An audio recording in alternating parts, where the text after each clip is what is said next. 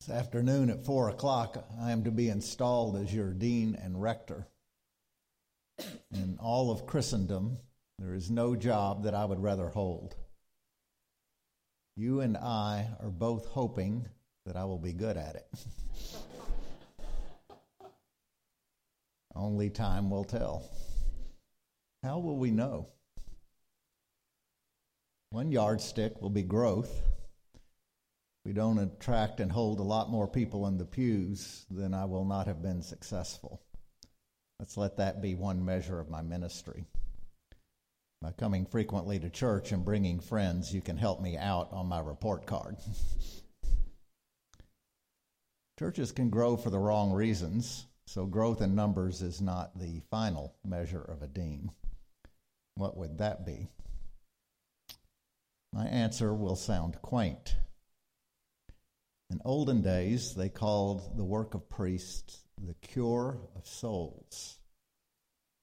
And I still think that that is the final goal of ministry. The cure is more difficult to measure than the head count, but it is a real and noticeable effect.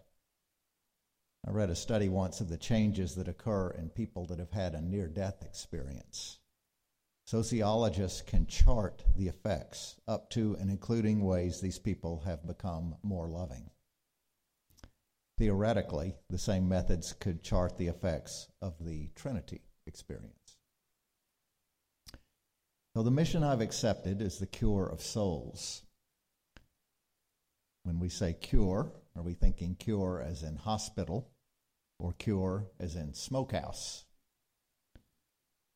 In the first instance, ministry is penicillin fighting an infection. In the second, it is smoke and salt to flavor and preserve a ham. Am I a doctor or a farmhand? We get guidance on that question from this morning's readings. Malachi announces the coming of the Lord. Since Malachi disapproves of pigs, smoke and salt were not metaphorically available. Instead, he uses soap and fire to make his point. And of the Lord he says, he is like a refiner's fire and fuller's soap. He will sit as a refiner and purifier of silver, and he will purify the descendants of Levi, that would be you, and refine them like gold and silver until they present offerings to the Lord in righteousness. Switching back to our pork-friendly Arkansas habitat, that tells me that even healthy souls need preservatives, salt, and flavoring, smoke, to rise to our spiritual potential. This brings us to another question. What is a soul that one could flavor and preserve it? Some think of souls as something that we have distinct from bodies. However, I think of souls as something that we are, including bodies. Nancy Murphy, the philosopher, says souls are spirited bodies, and I agree. This view is scriptural. In biblical Greek, the word for soul is psyche, which means life. As far as we know, the human soul is the most marvelous thing in all creation. Thomas Aquinas spoke of the soul as having faculties or powers. These powers are ordered like a ladder with 3 steps. From bottom to top, the levels are vegetative, sensitive, and rational. The vegetative powers are those that humans share with plants and animals. They are our powers for nutrition, growth, and reproduction. Without them, life would be boring. The sensitive powers include touch, taste, sight, and smell, and sound, but also more subtle powers of perception. For example, Aquinas spoke of our estimative power to recognize something that is useful or useless, friendly or unfriendly. This is the if you see something, say something reflex. Additionally, the sensitive powers include 11 kinds of emotion: love, desire, delight, hate, aversion, sorrow, fear, daring, hope, despair, and anger. All 11 are on display in any single episode of A Game of Thrones. According to Aquinas, lower animals have the full set of sensitive powers, dogs and cats and so forth. We're animals too. Like Aristotle, Aquinas classified humans as rational animals. Our rational powers are what set us apart from pigs, hippopotami, and bunny rabbits. There are just two rational powers, the intellect and the will. Together, these two drive our moral choices. Here's how that works. Our wills are drawn towards a variety of vegetative, sensitive, and spiritual attractions. Our intellect decides which of these attractions suits the moment. All are from God, but not all are right for that given moment. Looking at the big picture, a clear-sighted intellect will see that all good, comes ultimately from God and will guide the will. The intellect will therefore guide the will to God as to our final destination. Throughout our lives, our souls are on the move in one direction or another. St. Paul is speaking to that process in this morning's reading. This is my prayer, he writes, that your love may overflow more and more with knowledge and full insight to help you determine what is best. Love that overflows with knowledge is the cure of souls. As I like to put it, open eyes, soft hearts, strong hands. That's what we'll be working towards these next several years at Trinity Cathedral. In saying this, I'm taking a position, making curing souls our goal rather than some other options.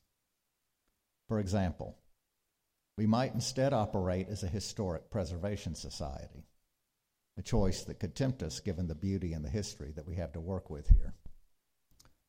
Or we might plant a flag on one side or the other of church or state political divides, advocating change or buttressing resistance. Churches do that, and sometimes it's called for. Barth and Bonhoeffer planted a flag resisting the Third Reich. English evangelicals challenged and finally abolished slavery. We are back to moral choices. Our wills are drawn to a variety of political attractions.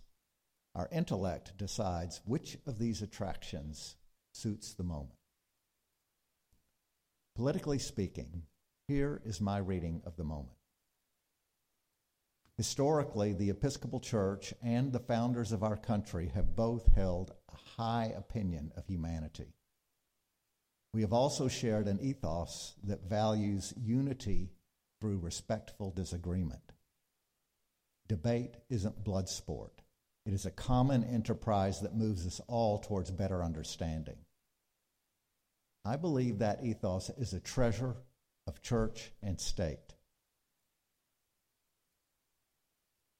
Throughout our society, church and state, that ethos seems to be unraveling at the edges. One of my favorite writers thinks so too.